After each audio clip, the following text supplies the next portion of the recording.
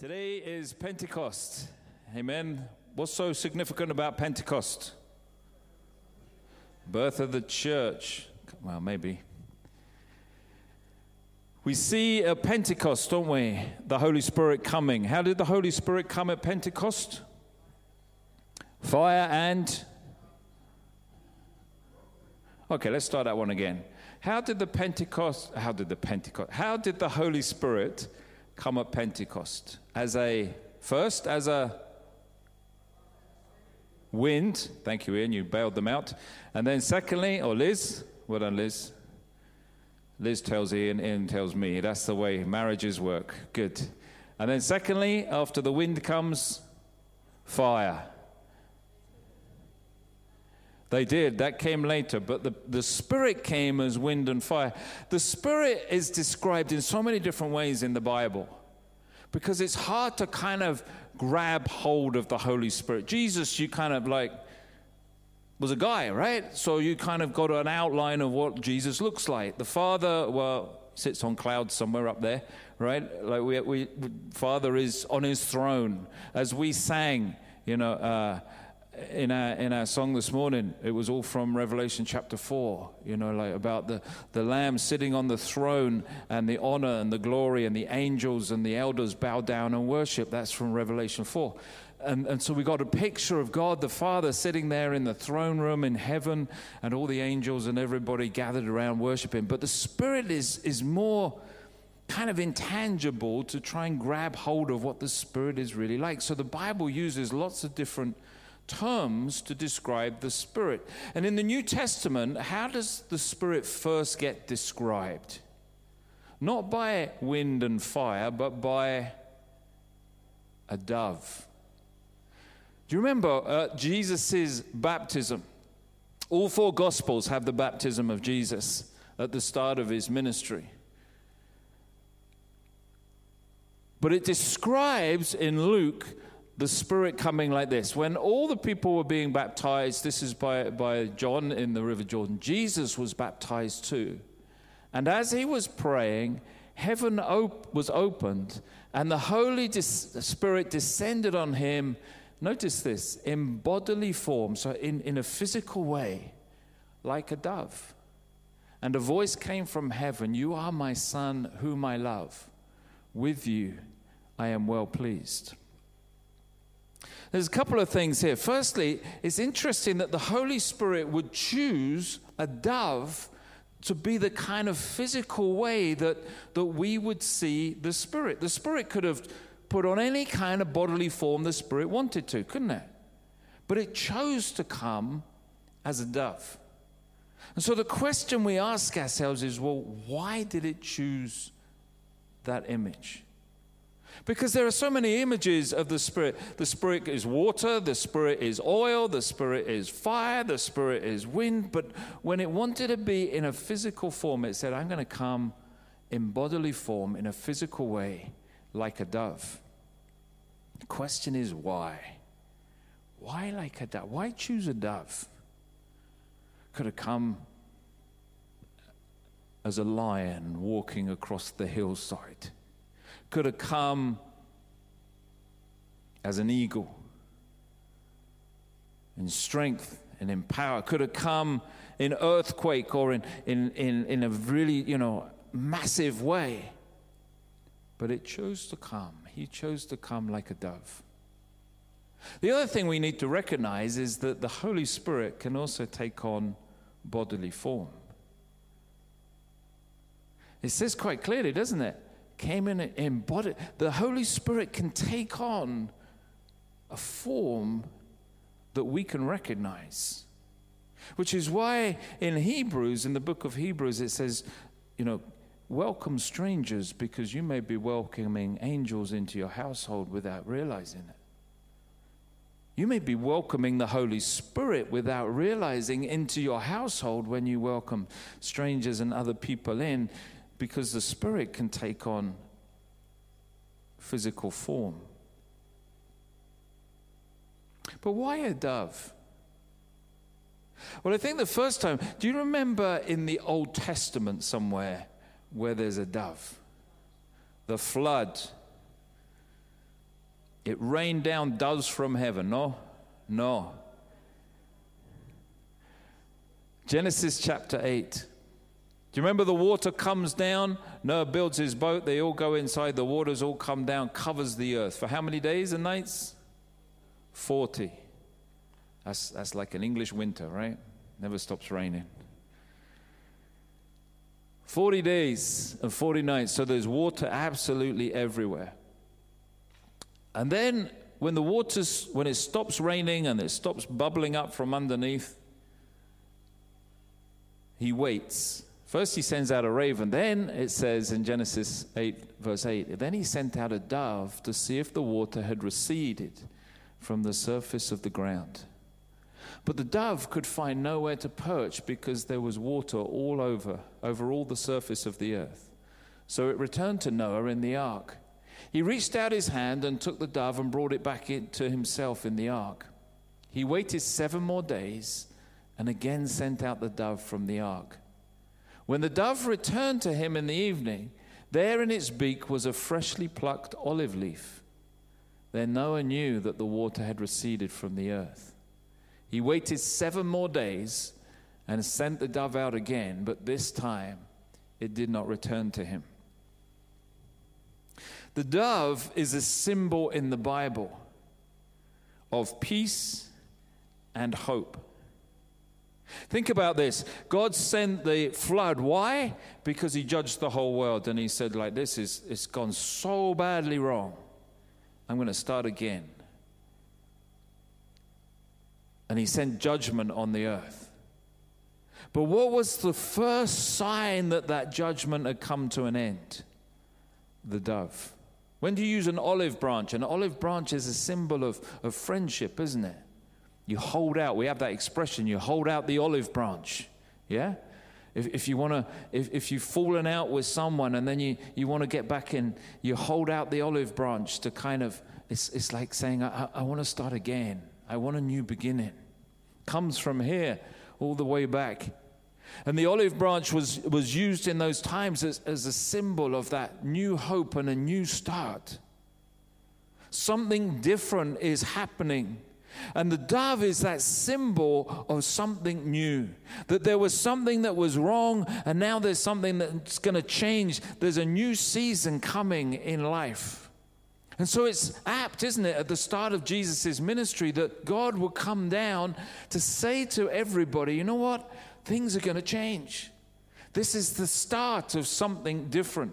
The start of something new. And when the Spirit wants to turn up in people's lives, he does that because he wants to start something new within us. And he's saying to us right at the outset, you know, the Spirit, one of the works of the Spirit in your life is to do new things. You may have been going down the wrong pathway before, but when the Spirit, the dove of the Spirit comes, he says, I'm going to start something new. I'm going to take you from the negative that was your life, and something positive is going to come out of it. Now, it doesn't mean that all your hardships and everything else are going to finish. Jesus went through many, many hardships, but it does mean that out of the hardships, out of the difficulty, out of the struggle, the Spirit can bring blessing and new seasons in your life. Sometimes he does that immediately, and we praise the Lord for that. We're going through hardships, and all of a sudden there's breakthrough, and you can just leave it behind. And you go, hallelujah, and then you stand up and you give a testimony. Other times, though, the Spirit says, you know what, I'm going to protect you in the hardship, in the challenge that you're in, and I'm going to lead you through it, and there'll be blessing that you'll see at the end of it, because I'm taking you through the challenge. I'm going to protect you in it. I'm going to teach you in it. I'm going to be here with you in it. I'm going to be the paraclete that we talked about the other week. I'm going to journey with you and never leave you, never forsake you, and teach you while you're going through these things, because I want you to learn and I want you to grow. And that's how I need to work with you to bring a new season of blessing into your life. The Spirit came as a dove because the Spirit wants to remind us over and over and over again that, you know what? He says, like in Psalm 55, verse 6, I said, oh, that I would have the wings of a dove. I would fly away and be at rest. You know, when the Spirit comes, even when you're going through difficult times, you can have that peace inside. Even when you're going through chaos and difficulty and the storms of life, the Spirit says, I can bring you peace. Jesus went through more storms than we will ever go through. But he went through with a peace in his heart. He could stand before Pilate and before Herod, who were going to nail him to a cross, and still have peace. He knew when to speak and when to be silent. You don't see Jesus stressed out, panicking, worrying like we do. He had an inner peace that takes him through. And the Spirit is the one that can give us that rest, that inner confidence that makes us have the ability to face any challenge. But there's other things, or another thing that I want to share with you about the Spirit. The Spirit also is very sensitive. The Spirit, it says, is easily grieved. In Ephesians 4, it says this, do not let any unwholesome talk come out of your mouth. So he's talking to believers. He's talking to the church, to you and me. But only what is helpful for building others up according to their needs, that it may benefit those who listen. I wonder, as I read that in preparation, I was thinking, I wonder how much of my sentences would be omitted if I really did that. In your week, I wonder how many of your words would just kind of disappear if all you ever spoke about was those that built things up, other people up. How many of our words are negative towards others? Even if they're not with us, we talk behind their backs, don't we? We talk about them. I mean, our newspapers would be empty, wouldn't they, for starters? There would be no front page. Because actually they're actually all about unwholesome talk and pulling other people down. You've seen in the news all about Philip Schofield and what's happened to him. It's everywhere, isn't it? There's nothing positive in it. It's all negative about his life and his choices and how it's affected Holly Willoughby and all that kind of thing. He said, and do not grieve the Holy Spirit, or the Holy Spirit of God, with whom you were sealed for the day of redemption. Get rid of all bitterness, rage, and anger, brawling and slander, along with every form of malice. Be kind and compassionate to one another, forgiving each other, just as in Christ God forgave you. Do not grieve, it says, the Spirit of God. You see, it says here that the Spirit is grieved, it's saddened, it's upset, because the Spirit of God, like doves, are very sensitive. Doves are sensitive birds. They're very fragile. I heard about a bishop, I think it was. I think this was in Africa somewhere. And he was opening a new church or a new center. And they had a dove that they wanted to release. I've done this once at a funeral, actually. And they hand you the dove, and they handed this person, the bishop, the dove in his hands to release as a symbol of God's Spirit going up and releasing a new start in something. And when they hand you the dove, you hold it. You have to hold it kind of tightly, but not too tightly. You just firmly, but carefully. And this bishop, I heard, but then I'll say a few words before I release the dove. And as he got more and more excited, as bishops do. And as he got excited, he started jiggling this bird up and down like this with his hands. And then finally he finished his talk and he released the dove. And the dove dropped dead on the ground in front of him. Because he'd been so insensitive with this dove, when it just went onto the ground. I mean, you shouldn't laugh at that. A poor dove, right? It's not funny. I didn't say that for a laugh. But that's how sensitive the dove is, you know. I was handed a dove once after a funeral. We went outside, and they said, can you release it as though the spirit of this person is rising up and disappearing off? I was nervous because all I thought about was that bishop. I didn't say a word. I just went, then you speak, you know. But the doves are sensitive birds. Have you ever held anything that's really, really delicate? I told you before, I used to work for the government. I used to work for English Heritage. And part of my job was to go around historic buildings. And I was in charge of giving them the money, government money to restoration of artifacts. So you go to a National Trust place, you see all those plates and everything. I remember going to one, and I get to go where nobody else can go in these buildings because they're not open to the public yet.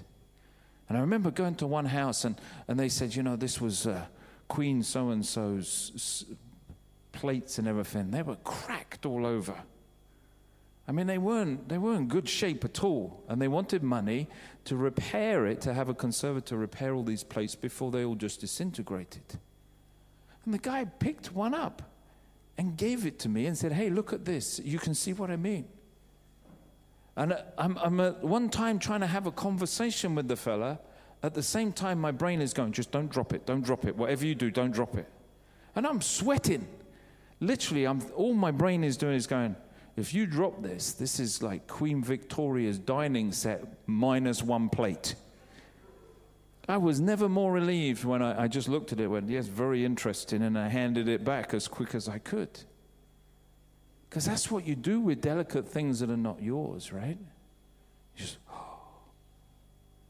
Didn't you think at the coronation, just don't drop the sword, you know? Don't drop the crown off the head. I mean, they look seriously uncomfortable, you know? And it's the same with the Spirit. The Spirit is so delicate that we can easily grieve, as it says in Ephesians and elsewhere, the Spirit of God. And it says here you can grieve it in two ways. One, by unwholesome talk. Your tongue. You see, your tongue is a window on your heart, on your spirit. I'm gonna, you know, what you say at a Wealdstone football ground is what's inside. Not what you say in church on Sunday morning. Isn't that the truth, though? What you say when someone cuts you up when you're driving is what's really inside. Not when we're having tea and cake, or you're somewhere nice and polite. What you say when you're doing a bit of DIY and you hit your thumb with a hammer is really what's going on inside, yeah? Or when something goes wrong and something slips out of your mouth and you go, oh, or you lose it completely over something or the other. It's like a window, isn't it? And sometimes it really shocks us. It does me. I think, man, I didn't realize that was in there. Doesn't it? You know, I mean, it's hard enough being nice for a couple of hours on a Sunday morning, isn't it? But you know, but but the Spirit says, you know what? I can get grieved by that. Because that's what I need working on. That's the part of us that we should say, Spirit of God, change that, will you? Clean that out of me. Because that's the real me underneath all this layers of niceness, behind the collar and the shirt, and looking so good. That's the real me. That's the bit I really need cleansed. I don't need this nice bit cleansed. I need that bit cleansed. Because I don't want to grieve you, because when you sadden the Holy Spirit, not good. And linked to that, it says, is your attitude, right? You hurt others. You really, what it's talking about is being self-focused, isn't it? This list.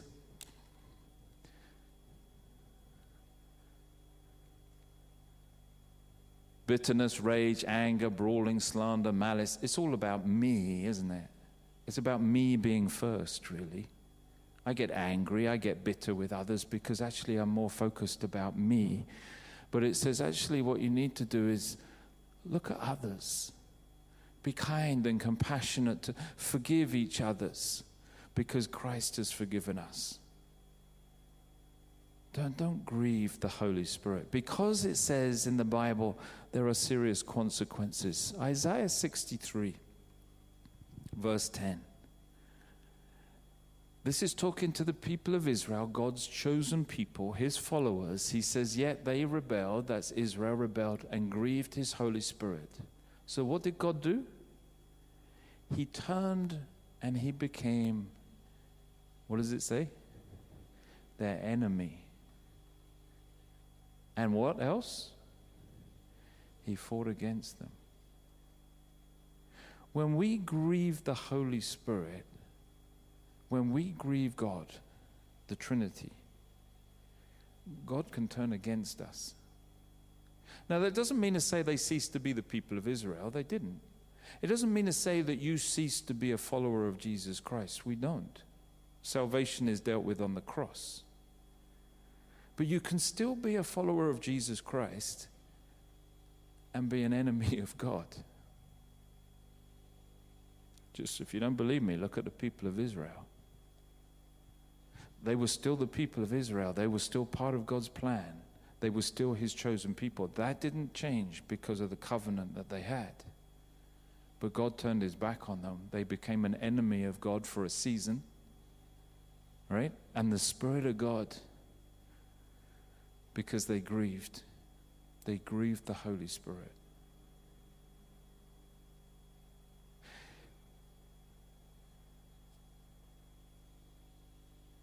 When we talk in unwholesome ways, when we have an attitude of self,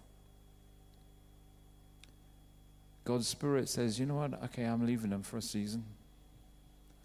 You may still come to church, we may still, but if we don't repent, if we don't turn from that, if we don't say, Lord, you know what, I'm sorry, then you can still be a believer but have no presence of the Spirit in your life. No power of the Spirit in your life.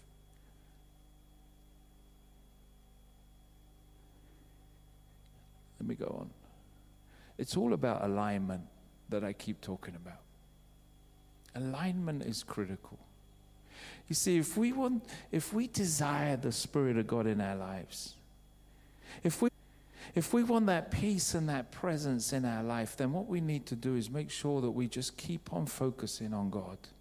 Keep on asking the Spirit to fine-tune us. We're all going to make mistakes all the time, right?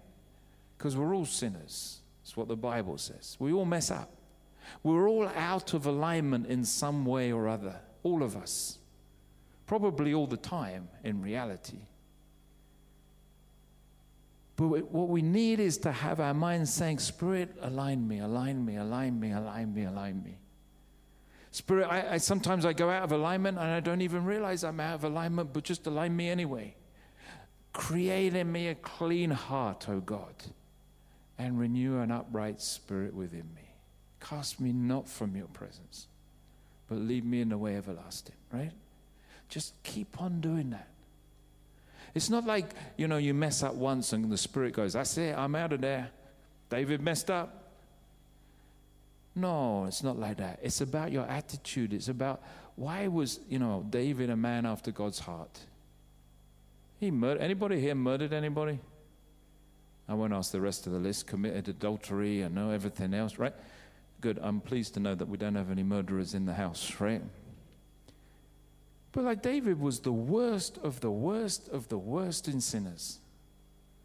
But what he did have was that heart that said, align me, align me, align me, align me. I've messed up again, God. I've messed up again, God. I've messed up again, God. And God looks into the heart and says, you're a man after my heart because you're trying to do this, even though you're messing up. And when you try, you open yourself to my Spirit, and my Spirit can come in and work. Amen? Why did the Spirit come as a dove? Because the Spirit wants to remind us we have second starts, new seasons, new beginnings all the time. And because the Spirit wanted to remind us that we need to be sensitive to God. Be sensitive to Him. Ask him. Ask him. Because he can bring change and transformation in your life. Let me give you one brief example. A few years ago, we went on holiday to Wales, North Wales. Beautiful, it was. That's not a holiday picture. I just took that off the internet. But you know North Wales with its mountains. I quite like climbing mountains. Find them quite spiritual, actually. The only problem is I can't stand heights. I really hate heights. Like I'm really petrified of heights. And we were climbing this mountain, me and Inika, around here. Actually, it was this one that we were climbing. And we got up so far, and we were kind of coming round one of, you know, sometimes the pathway kind of, it wasn't at the very top, but there was like the hill, and then there's a little pathway, and then it drops off down. And we were coming round this corner, and the wind started picking up. And I started to look down. And when you've got, I don't know if you've got a fear of heights, but when you have a fear of heights, it's horrible. It feels like it draws you as though you're going to kind of fall off. And those thoughts started going into my head, and I started going, oh, my days, you know. And I started speeding up. I left Inika behind. That never happens when we walk. She walks way faster than I do. But I started getting faster and faster. And then all of a sudden, panic just kicked in. And I just went, I've got to get off. I've got to get off the mountain. I don't care how. I've got to get off. And I turned around and I literally ran back past Inika. And I just screamed at her, I've got to get off. Because I was in this kind of blind panic. I can't even describe it. It's the only time it's ever happened. To get off this mountainside. I got down to the bottom. I got down to a level bit that was nice and wide, didn't we? And I stopped there and I said, I don't know what happened. I can't do this. I can't do it. And we climbed our way back down. And the cabin or the little cottage that we were staying in, it was so irritating because it was located where I could see exactly where the panic had set in. Every breakfast I had, I looked out of the window and it was like staring at me. This was where you got to, and then you turned and you ran. And it irritated me no end. You remember a little while ago I said you should always pray about where you should go on holiday? Do you remember that? Because it's been playing in my mind ever since that moment. I mean, it's irrational. It's not even sensible. I know how to walk. I know how to walk in a reasonably straight line that I'm not going to fall off a mountain. It's not rational to do things. But it's stuck there. And so when I was praying, where do we go on holiday? God said, you need to go to a certain place. There's a pathway called the Path of the Gods or the Walk of the Gods in Italy. It says in the footnotes, do not attempt this if you're at all scared of heights. Because the pathway is like this. It's the most amazing pathway. But there's no health and safety. And it's just sheer drops down the side. And the Lord said, that's where you need to go. Because you can't live in fear.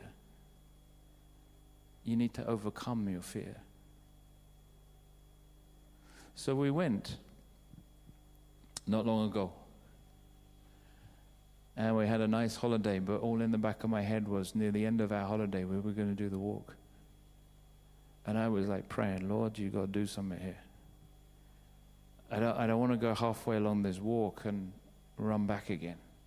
In fact, there's no point running back because it's just sheer drops all the way along on the left-hand side like that. But the view is incredible. And so we prayed and asked the Spirit of God to come in and bring peace.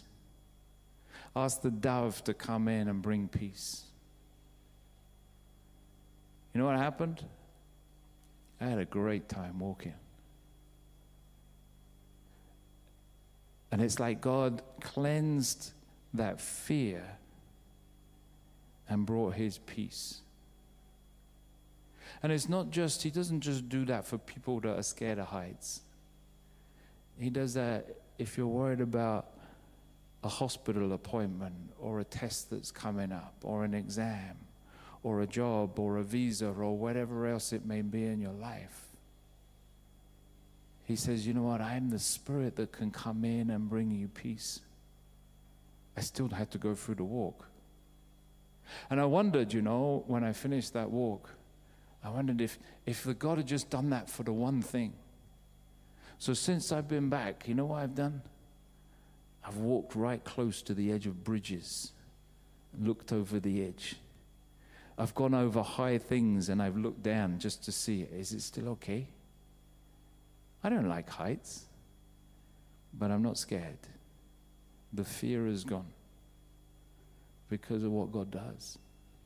And that's what God wants to do in you and me. That's why he came as a dove. He came because he says, you know what you're facing in your life? You don't need to, you have to face these things, but not with fear. You don't face it with that internal strife and panic and I can't do this and I've got to get out of here and all of that, because he says, you know what, I'm going to be with you. My Spirit is here. Don't be afraid. In James 4, he says, submit yourselves then to God. Resist the devil and he'll flee from you. Come near to God and he will come near to you. When we come near to God, when we say, Lord, just come into this, remove these fears, Spirit of God, come and bring your peace, your gentleness, then we open the doors of our heart for his Spirit to come. And he will heal us, give us that peace, the peace of God which is beyond all understanding, and help us to face the challenges in life. Let's pray. Father, we want to thank you for your Spirit on this Pentecost Sunday. You came then as wind and as fire to start a new movement, a new season, but before that, with Jesus, you came as a dove. Because you came in gentleness, in humility. You came to remind us, like that olive branch, of new seasons and new beginnings, that we don't have to continue in the old, but we can start again in the new. We don't have to take all that fear from the past with us. We can move forwards with new confidence in a new season, because you don't want us to live our lives in fear. As we think of those disciples, they were hiding in an upstairs room, and then Pentecost happened, and what happened? They stood up and started preaching and proclaiming. It was a new season, a new start. No more fear. No more worrying about what to say. No more worrying about what to do next. They just moved out in the power of your Spirit, and the church was born and planted. And a new season began.